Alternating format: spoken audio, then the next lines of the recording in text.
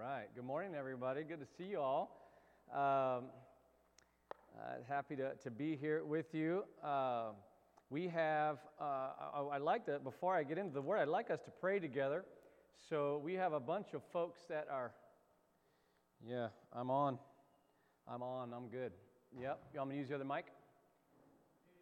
All right, Teresa, where's your, oh, there we go. Thank you. Okay. Hello. Oh, there we go. So yeah, we have a bunch of our folks up in the mountains this weekend, up in Big Bear. We have 38 teens at a retreat, and they're with a whole bunch of other youth ministries. There's 450 teens in this huge campsite that they're in. I drove my son up Friday night, so I got to see it. I mean, it's amazing. And we have a bunch of our adults that are up there trying to basically survive a weekend with almost 500 teens, going up there. But 38 teens, most of them are from Lincoln High School, and most of our teens that are there have never given their life to Jesus. They have never had an adult ownership relationship with Jesus. And of the 450, they're saying that a whole bunch of teens up there, this is the first time that they might have an opportunity to really say yes to God and to give their life to Him and let Him lead their life. Think about that. 450 teens who are on a path that the world wants for them, and they have a chance to say yes, to get on a path that Jesus has for them, a path that could change their whole lives, how they make choices now, what they do in their 20s. I mean, how many of them could be the start of their whole families starting to be changed? You know what I'm saying? And so what I would like us to do is just pray for them. They're going to be coming back later today from the weekend. So I want to pray for the teens that they would just say yes, that any of their fears or their stubbornness or whatever. And let's pray for all of our adults that are up there, that God would give them energy to finish this retreat with them, to love on our teens really well. So can you just turn to somebody that you're next to, and if you're not comfortable, or just say hi to them, you can pray quietly or whatever, and let's just pray. I'm going to give us a minute, and then I'll pray for our teens and bring us back together. Let's pray.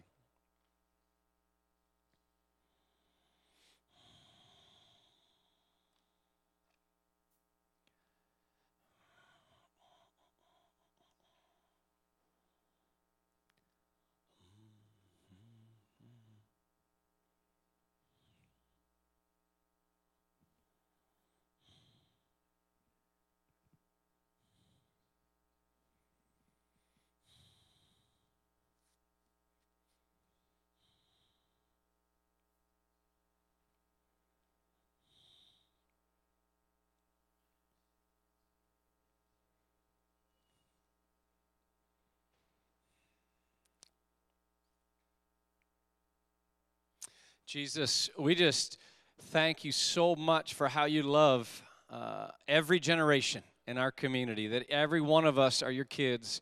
But right now, we just say, God, thank you for bringing all those young adults up into the mountains this weekend. Thank you, God, for making it all happen, for providing the money, for providing the way. Thank you, Jesus. And right now, we just say for all 450, but especially for our 38, God, win their hearts. If you haven't already, just win their hearts, that they would see that you are the one that's always been with them, that you are the one that loves them deeply and knows how each one of them are uniquely made, that you are the one that has a great destiny and a great life for them if they would let you lead them. Lord Jesus, give them a desire and a courage to say yes, to let you move in and call the shots, Lord Jesus. And I pray, God, I pray that you would just start a fire in their hearts, that when they come down the mountain would get us, God, that we would be transformed by their new fire for you, God, that their families, Lord Jesus, that you would start a movement through every one of their households, that moms and dads and brothers and sisters and uncles and aunts that would start to see something different and want to know why and want to say yes to you and to change their lives fundamentally for you. Come, Lord Jesus, glorify yourself and bring them home. And Lord Jesus, with all the whole team of adults that are up there, loving on these kids and shepherding them. God, give them strength to finish this weekend well. God, I pray that you would give them great wisdom to know how to speak to every one of the kids that they are caring for. And I pray, God, that you would just completely pour out your grace to them, that they would know that you serve them as they serve the kids that are there. Thank you, Jesus. Bring them home safely in your arms. We pray this in your name. Amen. Amen. All right, well, would you please stand as we honor the reading of God's word that is going to strengthen us today. We are in Ephesians chapter 3, verses 16 through 19. I pray that out of his glorious riches he may strengthen you with power through his Spirit in your inner being, so that Christ may dwell in your hearts through faith. And I pray that you, being rooted and established in love, may have power together with the Lord's holy people to grasp how wide and long and high and deep is the love of Christ, and to know this love that surpasses knowledge, that you may be filled to the measure of all the fullness of God. Thank you, Jesus, for your word. God, we know this word is it's yours. It's filled with your Spirit, so come and speak right to us, Lord Jesus. Come and just awaken our soul to you right now. Our tiredness, Lord Jesus, we give it to you. Distractions, we give it to you, God. Help us to lock in. God, we know you've got something good for us. We want to feast, Lord Jesus. Do not let us turn away from the feast right now. Speak, Lord Jesus. We are listening. We pray all this in your name. Amen. All right, you may have a seat. Well, church, we have been mining the gold that is in Ephesians chapter 3, verses 16 through 19. Ephesians as a book, there's 66 books in our Bible. Ephesians as a book, I commend it to you. It is a rich book, small but powerful. It can radically shape your life. Just go to the Bible, look at the table of contents, get for Ephesians, and just be in that. As this text that we read tells us, we need the Spirit of God to strengthen our inner being. Anybody need some strength in their inner beings today? Anybody? Okay, good. I'm not alone. Thank you. We need to experience the Spirit and love of Jesus as much as we understand it. We have to know in our minds who is God and who is the Spirit and who is Jesus, but then we have to experience it in our hearts, our souls, our beings, our bodies, right? We are to, as the text says, know his love that surpasses the knowledge of his love. Can I get an amen? All right. See, Jesus has to be personal and it has to be regular, right? It is one thing to know what food is, another thing to eat it. You know what I'm talking about here? Yep. I'm a little hungry right now. You're going to probably hear a little food analogies going on. It's one thing to see food, but to keep a distance from it, another thing to eat it entirely. And that's, Jesus says that in the Gospel of John. I am bread. Come and eat from me. There's a major wound in our inner being as people. We are all fundamentally flawed as people. And we need, therefore, regular experiences of the Spirit and the love of Jesus. We've talked about in this series in Ephesians chapter 3 and a few other scriptures, we've talked about how we are given the Word fundamentally. We are given musical worship. We are given solitude. We are given silence. We're given tongues. All of these things are given to us so that we can regularly experience the Spirit, be strengthened in our inner being, and rooted in the love of Jesus. So today I want to focus down on verse 17. We've been in 3:16. I'm focused down on verse 17. Verse 17 says, so that Jesus may dwell in your hearts through faith. Let me say that again. So that Jesus may dwell in your hearts through faith. It's saying that the end goal, right, so that, it's building on the previous statement, verse 16, right before it says, God the Father strengthens your inner being through his Spirit so that Jesus may live in your hearts through faith. So that Jesus may live in your heart through faith. The purpose of the work of the Spirit is to allow Jesus to live in our hearts. So what does that mean specifically for Jesus to live in our hearts through faith? Well, to answer that question, we've got to go back to the beginning. And the Word of God is going to come alive for us today. So in the beginning, God creates everything. And after the original creation, earth, plants, animals, seas, right? Then we get the first humans. And then as we move to Genesis chapter 2, we get this picture of the first man and woman walking together in the garden that God created for them. Literally walking together as family. God, man, woman, walking together in a garden, hanging out as intimate companions. It's such a powerful image. I mean, can you imagine yourself walking with Jesus through a park? I mean, just try to picture that. It's probably not too many of us walk with each other anymore through parks. I realize that. I was thinking about that. Like, it's just not something that we do, probably because we're all lazy. I don't know exactly why. But when we think about hanging out with somebody, usually it's sitting down hanging out with somebody. You know what I mean? It's sort of like walking together through a park. Or maybe we don't walk together because we can't walk and be on our phones at the same time. Maybe that's actually what's going on. So hanging out together is sitting down and then showing each other. So here we go. Can you imagine, right? You are sitting down with Jesus and you're just hanging out, and every, minute or two you're like, hey, Jesus, look at this meme. Hey, look at this video. Intimate companions. You might be surprised actually at how much Jesus would laugh with you at the memes that He's not going to be like, hey, that's stupid, stop that, He actually probably really enjoys some of the videos that you want to look at him with, all right? Can you imagine being in the car with him and you're in the passenger seat and he's driving and you're rolling through In-N-Out Hamburger? People are like, dude, that dude's chilling with Jesus. Intimate companion with Jesus. That is what we were made for. We all have lost this intimate companionship to Jesus, tragically. In the beginning, we are told, right, the first humans are walking with God intimately in the garden, and then we're told that there's a tree in the garden of the knowledge of good and evil. And that tree is the only one out of the millions of trees, the Lord and everything, he said, do not eat from the fruit of that tree. That is the one tree you cannot eat, because if you do it, you will die. But then the devil comes along, and he lies, right? And he says not only to the first humans, but to all of us, no, you won't die if you eat from that. God's wrong. God's actually worried if you eat from that, then you'll become like God, and you'll have the same power as God. And the first humans believed this lie, right? And so they ate of the fruit of that one tree of the knowledge of good and evil.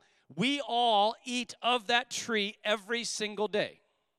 Let me emphasize this again before I explain what the tree is, or the fruit of that tree. We all eat from this tree of knowledge and good and evil every single day, and the devil was wrong, God was right. Instead of we get more superpower, it's actually killing us, literally killing us.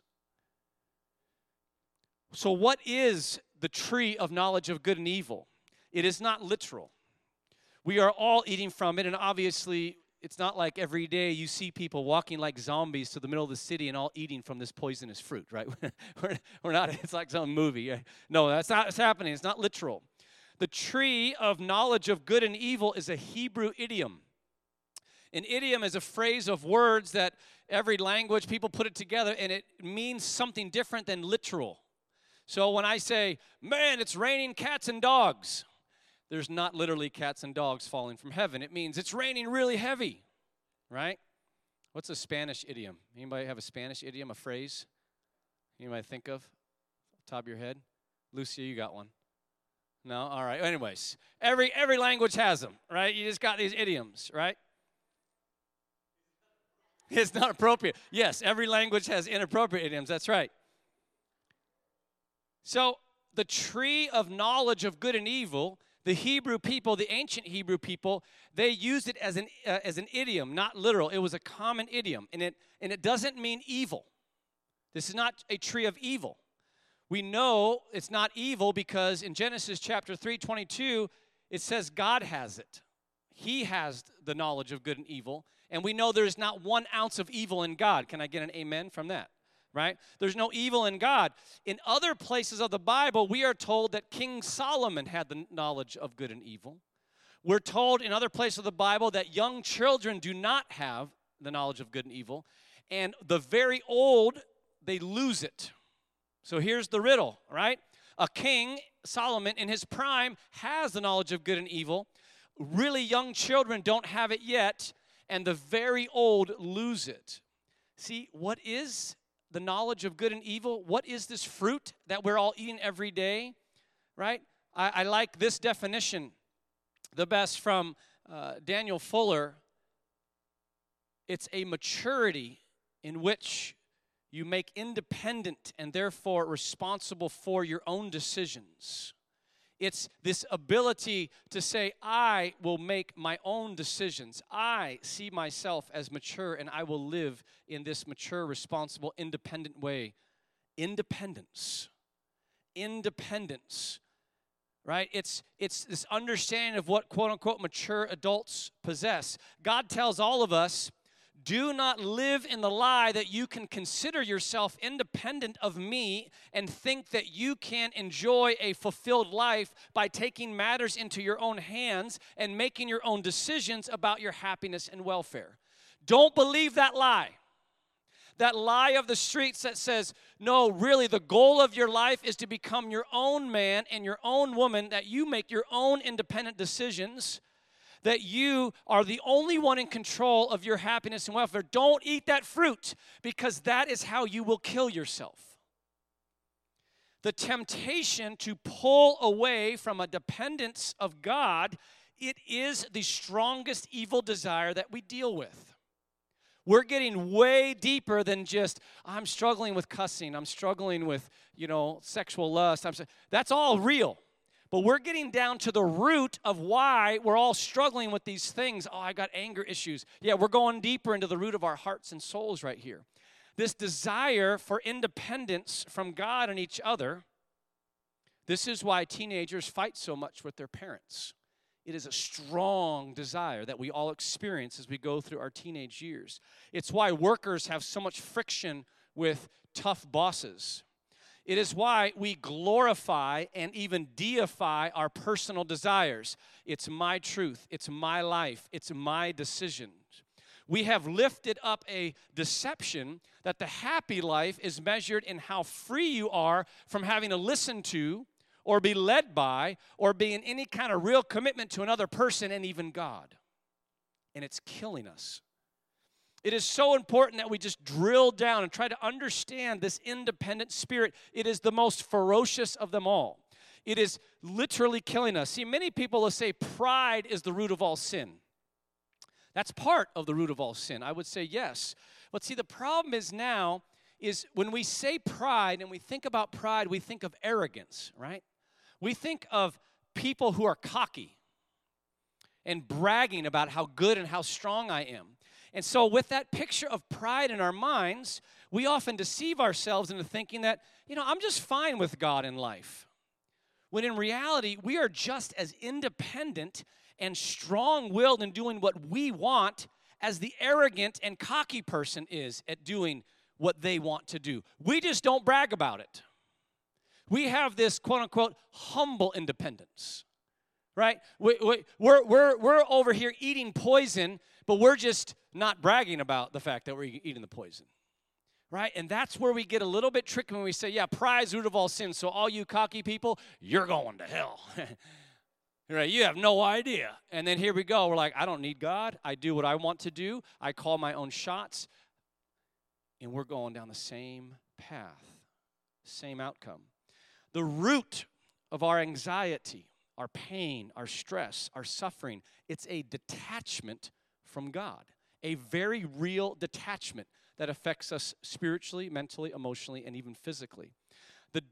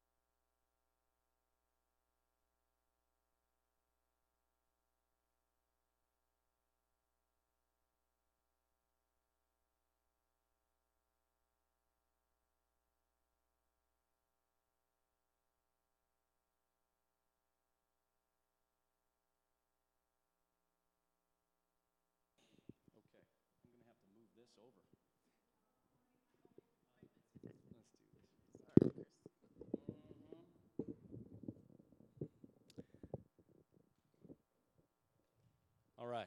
I got to get back in my flow. Turn to somebody and tell them, what's God speaking to you right now? And then I'm going to get back in my flow.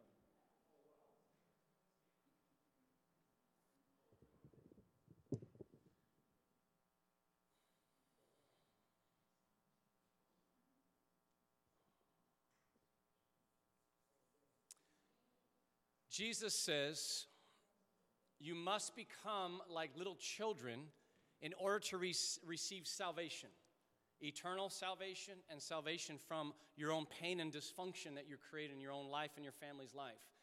He is specifically talking about small children. We think it's like the really mature teenager.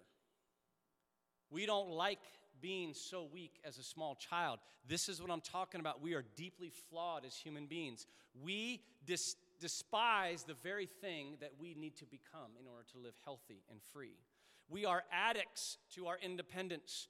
From macro, big picture decisions, clearly articulated philosophies, to subtle, even subconscious decisions and feelings, we are constantly leading ourselves away from the presence of God into our own pain and destruction.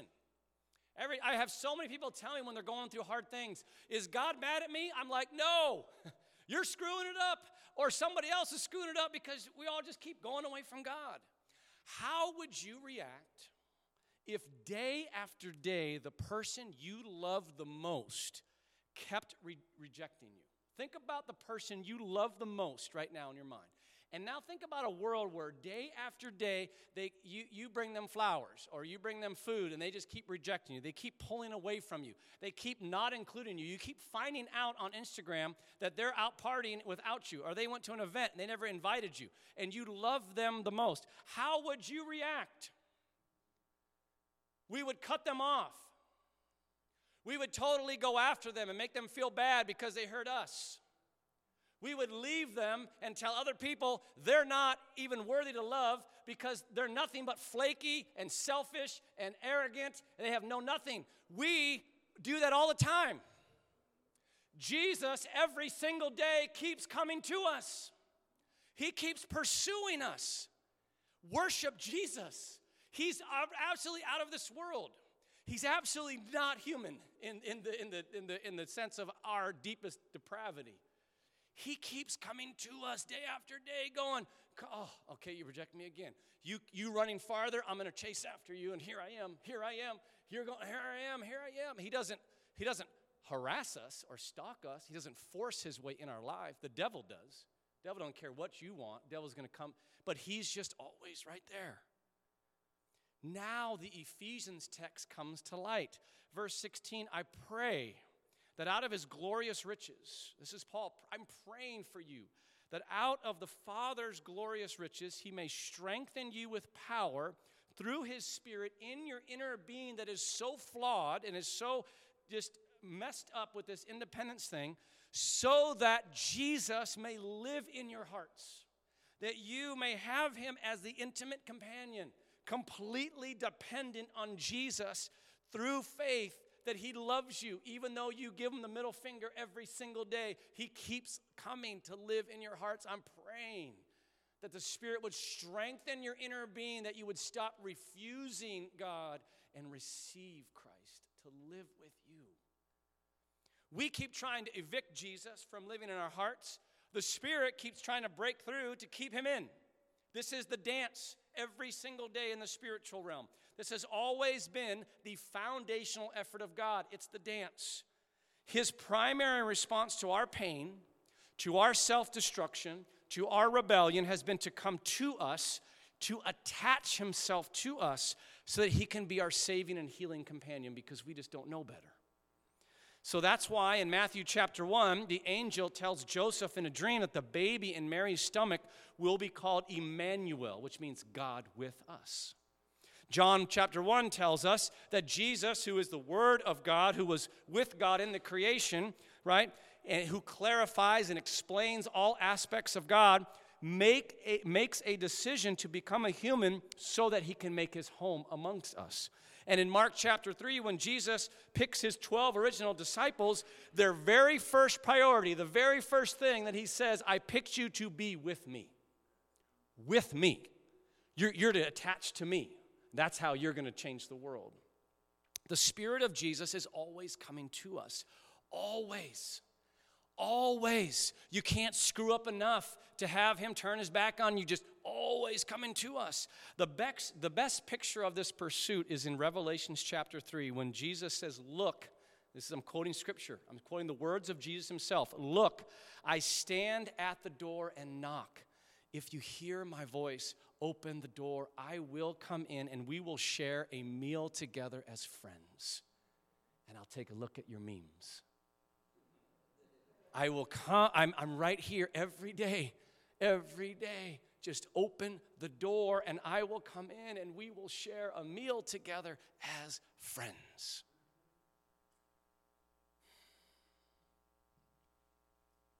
The ultimate goal of our lives, the most important pursuit of our lives, should be a daily denying our independent selves to choose against this natural desire toward independence and to keep putting ourselves in a place to just receive the companionship of Jesus through the Spirit, to be caught by Jesus, to learn how to grow into more and more dependence on Jesus, to learn how to attach all parts of our lives to Jesus, to learn how to pray along with King David in the Psalms. I know the Lord is always with me. I will not be shaken, for he is right beside me. Dear friends and mentors of mine, George and Dorothy Matheson from Australia. Many of us have gotten to pray with them. Dorothy is now fully with Jesus in heaven. They really helped me understand how to take this understanding of life. I'm giving you, this is the big grid of your life. You understand that, there's nothing more important in your life. That actually, your unique personality is wired to be an intimate companion with Jesus, and that he wants you to figure out and understand how you uniquely are to live every day with Jesus. Do you realize that the job that you're in every day, whether it's just a job that's just paying the bills right now or whether it's your full-on career, that it is specifically, ultimately there for you to learn how to be a companion to Jesus every day. The blood family that you are in, everything, right? And so this is supposed to be our whole purpose of life. Everything flows from this place. If we learn how to depend upon Jesus, everything else flows. And so how do we practically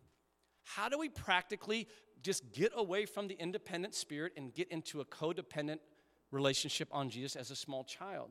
George and Dorothy really helped me understand how to practically, just every day, practice the presence of Jesus.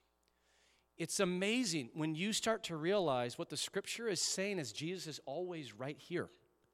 Every single situation you're in, he's always right here. He's not far away, and so therefore, how do I get myself where I'm more and more aware of his presence around me, with me, right? So I want to give you three specific ways that you can practice the presence of Jesus and slowly grow out of this. This is what we do, right? We're independent, and so we do our work, we do our entertainment, we do our family, and then we go to church. There's God.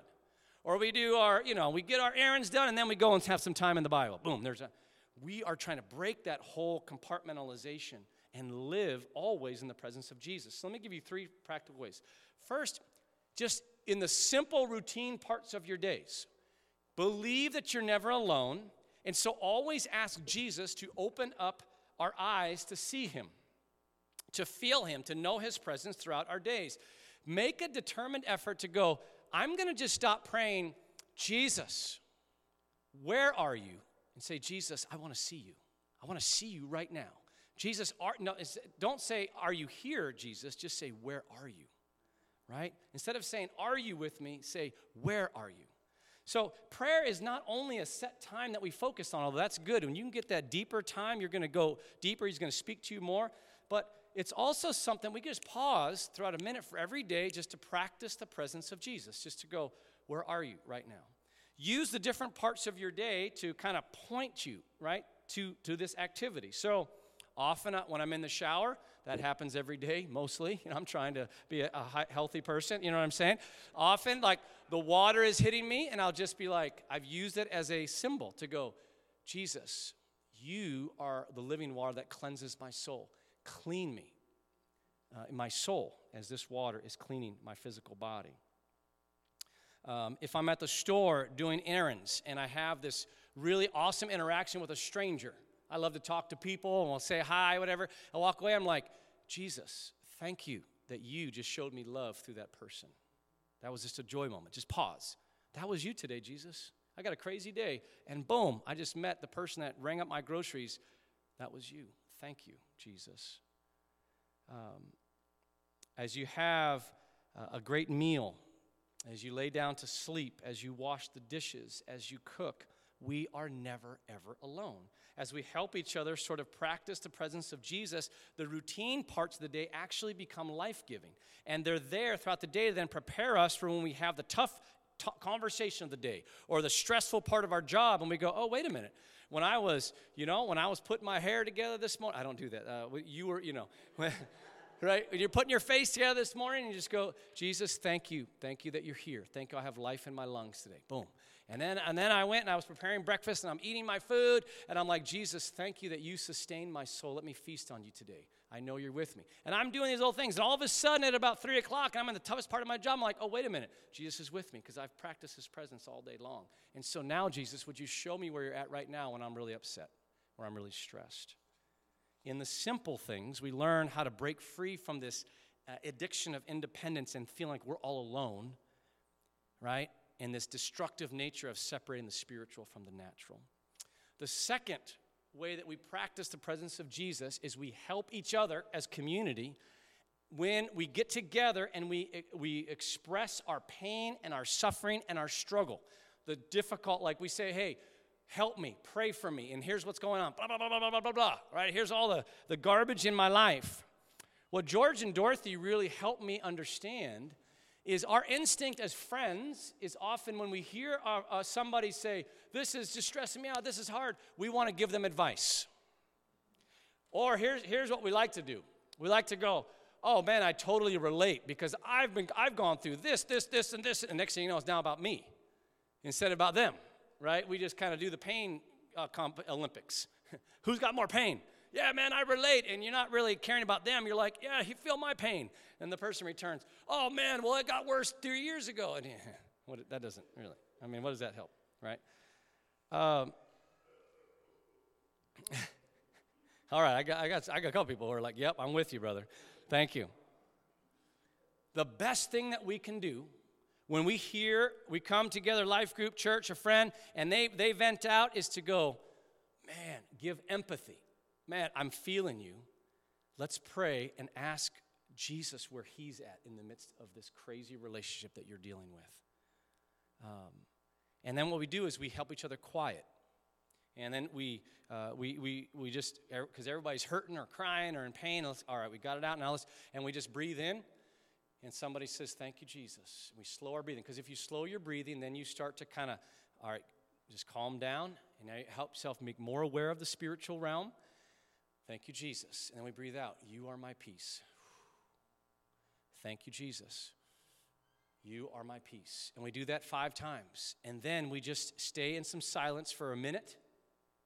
What does Jesus want to show? Sometimes he'll bring a picture to your mind that you really understand. Oh, I understand what that means.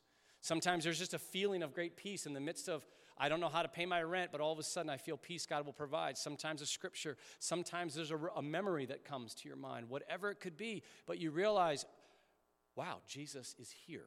He's with me. And church, before you figure out the solution to your problems, figure out that Jesus is with you. And now it's a much better ball game. Now we can handle that problem. Even before the solution comes, make sure you know that Jesus is with you. The last area that I'm not going to get into a lot because it can be quite complicated, but it's very powerful, is in traumatic memories. A lot of the stress and the problems we have, a lot of the parts of our personality that we don't like is connected to trauma that we've had in the past. Well, if we know that, we can actually, with a trusted friend, right, actually go back into that memory and ask Jesus, where were you, Jesus? You were always with me, so where were you when that happened to me? I have been a part of just incredible hair all over, like, whoa. I was in a room once with he's a young man, and he had been abused by his father. And he was really frustrated because he was seen now as a young father. That was kind of coming out. And he's like, oh my gosh, my dad and all this stuff. And he's angry, and he's just like, I don't want to be angry. I want to forgive him, but I can't, right? And we just practiced the presence of Jesus. And God brought back one of the more painful memories of abuse, where he was like, his father, he said, was like screaming at him so loud that he was like bending him over the counter. And he was just sitting there taking it. And he was so mad because he was like, I was a kid then, and I had no power. But I don't want to go fight my dad. He's old. He was just struggling. You know what I mean? He's like, I just want to get rid of this anger. And going back into the memory, it was so hard, right? Because he's coming up again. And all of a sudden, we just said, Jesus, where were you in that moment? And all of a sudden, this dude just starts weeping. And we just wait for him to be done. And they're like, what happened? And he said, I saw Jesus right in between me and my dad, and he was right there in my face, and he said, your dad's words will not affect who you are. Mine will. Whoo, baby. Just changed his whole outlook. There's so many ways that we can practice the presence of Jesus. I'm going to bring the worship team up right now. Do you know that one of my favorite little just stories, if you will, or just little things about the church around the world, the Chinese underground church, there's a bunch of Christians in China that are getting persecuted by their government. We got evil all over the world. So many people in power are just in such evil. That's when you take the independent spirit too far and you get a bunch of power, oh boy. And the Chinese church has to meet in secret in some parts of China. And they're constantly, when the authorities find out, the police, they arrest, especially the men of the household, and they throw them in jail for long periods of time. So the Chinese church has developed a custom where when the families get together to eat, they always have an empty chair around the table. And that empty chair is where Jesus sits. And they help their children understand that Jesus is always with us, even in every suffering, that he chose into our suffering. And so if their father gets kidnapped and is in prison for a few years, that chair with Jesus is still there because they can never kidnap Jesus. Oof. That's how we're supposed to live. Utter dependence on Jesus, an utter hunger to do whatever it takes to know that he's with us, to move towards him and to let him in as he's going that into our hearts.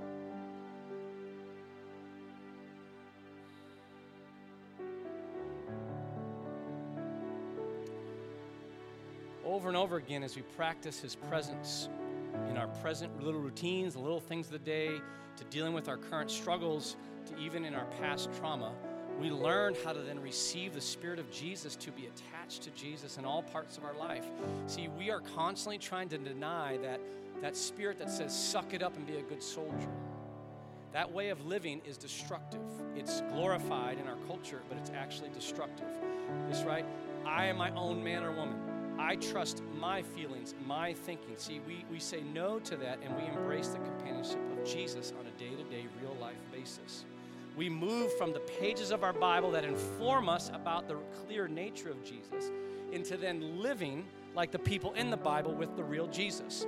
The Bible keeps us from creating our own Jesus. The Bible keeps us from believing that we have the power in us to control our lives.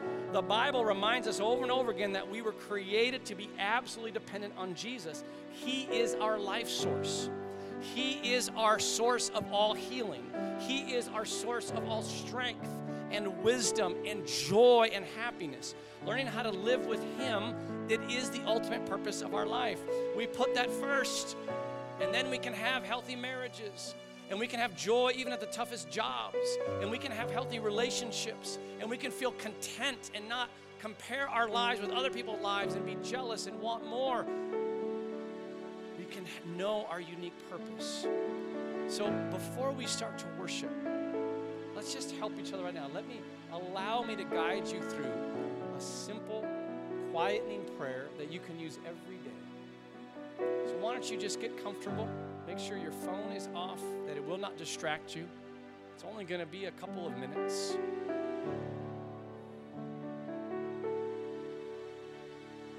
And I want you now to just slow down your breathing. Be aware of your breathing. Take longer breaths in, and then breathe slowly out. Deep breath in. Out. Time is now just going to stand still for you. Put all the stuff you got to do today in the hands of Jesus. Give him your worries right now. Just give him the things you're stressing about. Give him your deepest desires, the things that you want so much in your life. Just give it to him. You don't need to check messaging right now. Resist that impulse. You don't need to check news. Resist that impulse. You don't need to be entertained. Resist that impulse. You don't even need anything else right now. This is Jesus' time to show you again how good he is and how you were created to be with him. And as you pray deeply, I'm just going to repeat this phrase. Thank you, Jesus, as you breathe in. You are my peace.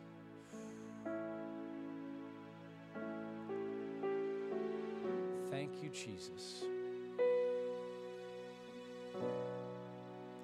You are my peace.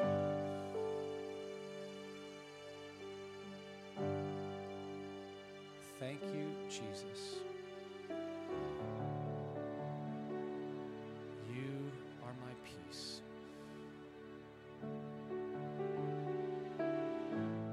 Thank you, Jesus. You are my peace.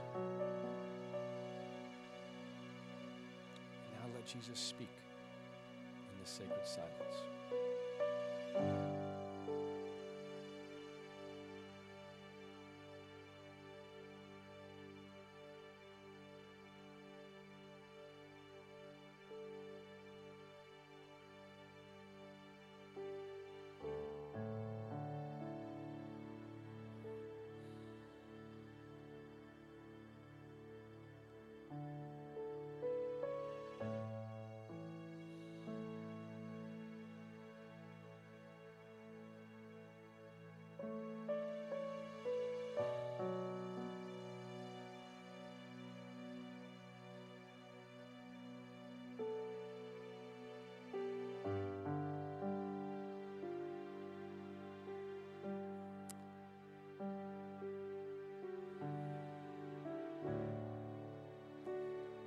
I feel Jesus wanting to just lift anxiety.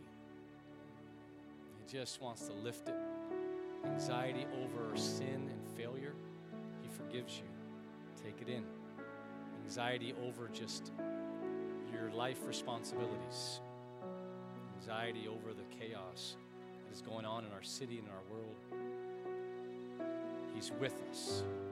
He's with us. He's with you. Remember, there's this film between us and him. It's our sin that's been built up. And it might feel like it's faint right now. You might not hear something so clear or see something so clear. But I can tell that he just wants you to at least to let your soul know what it's like to just stop and acknowledge his presence. There's just a peace. There is just a peace that without hearing any words or any pictures, we can just know this is what you're made for. That you can actually make this more normal and live in this day to day and not just be something special.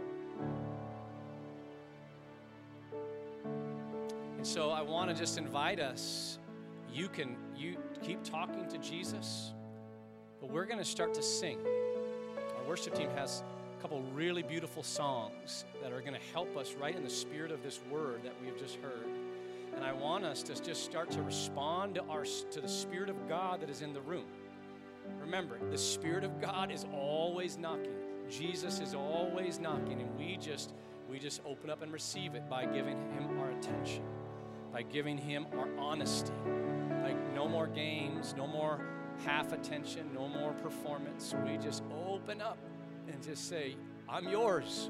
I worship you. I love you. I need you more than food. I need you. So I just want to invite us as we're able just to begin to come to a place of standing to worship him.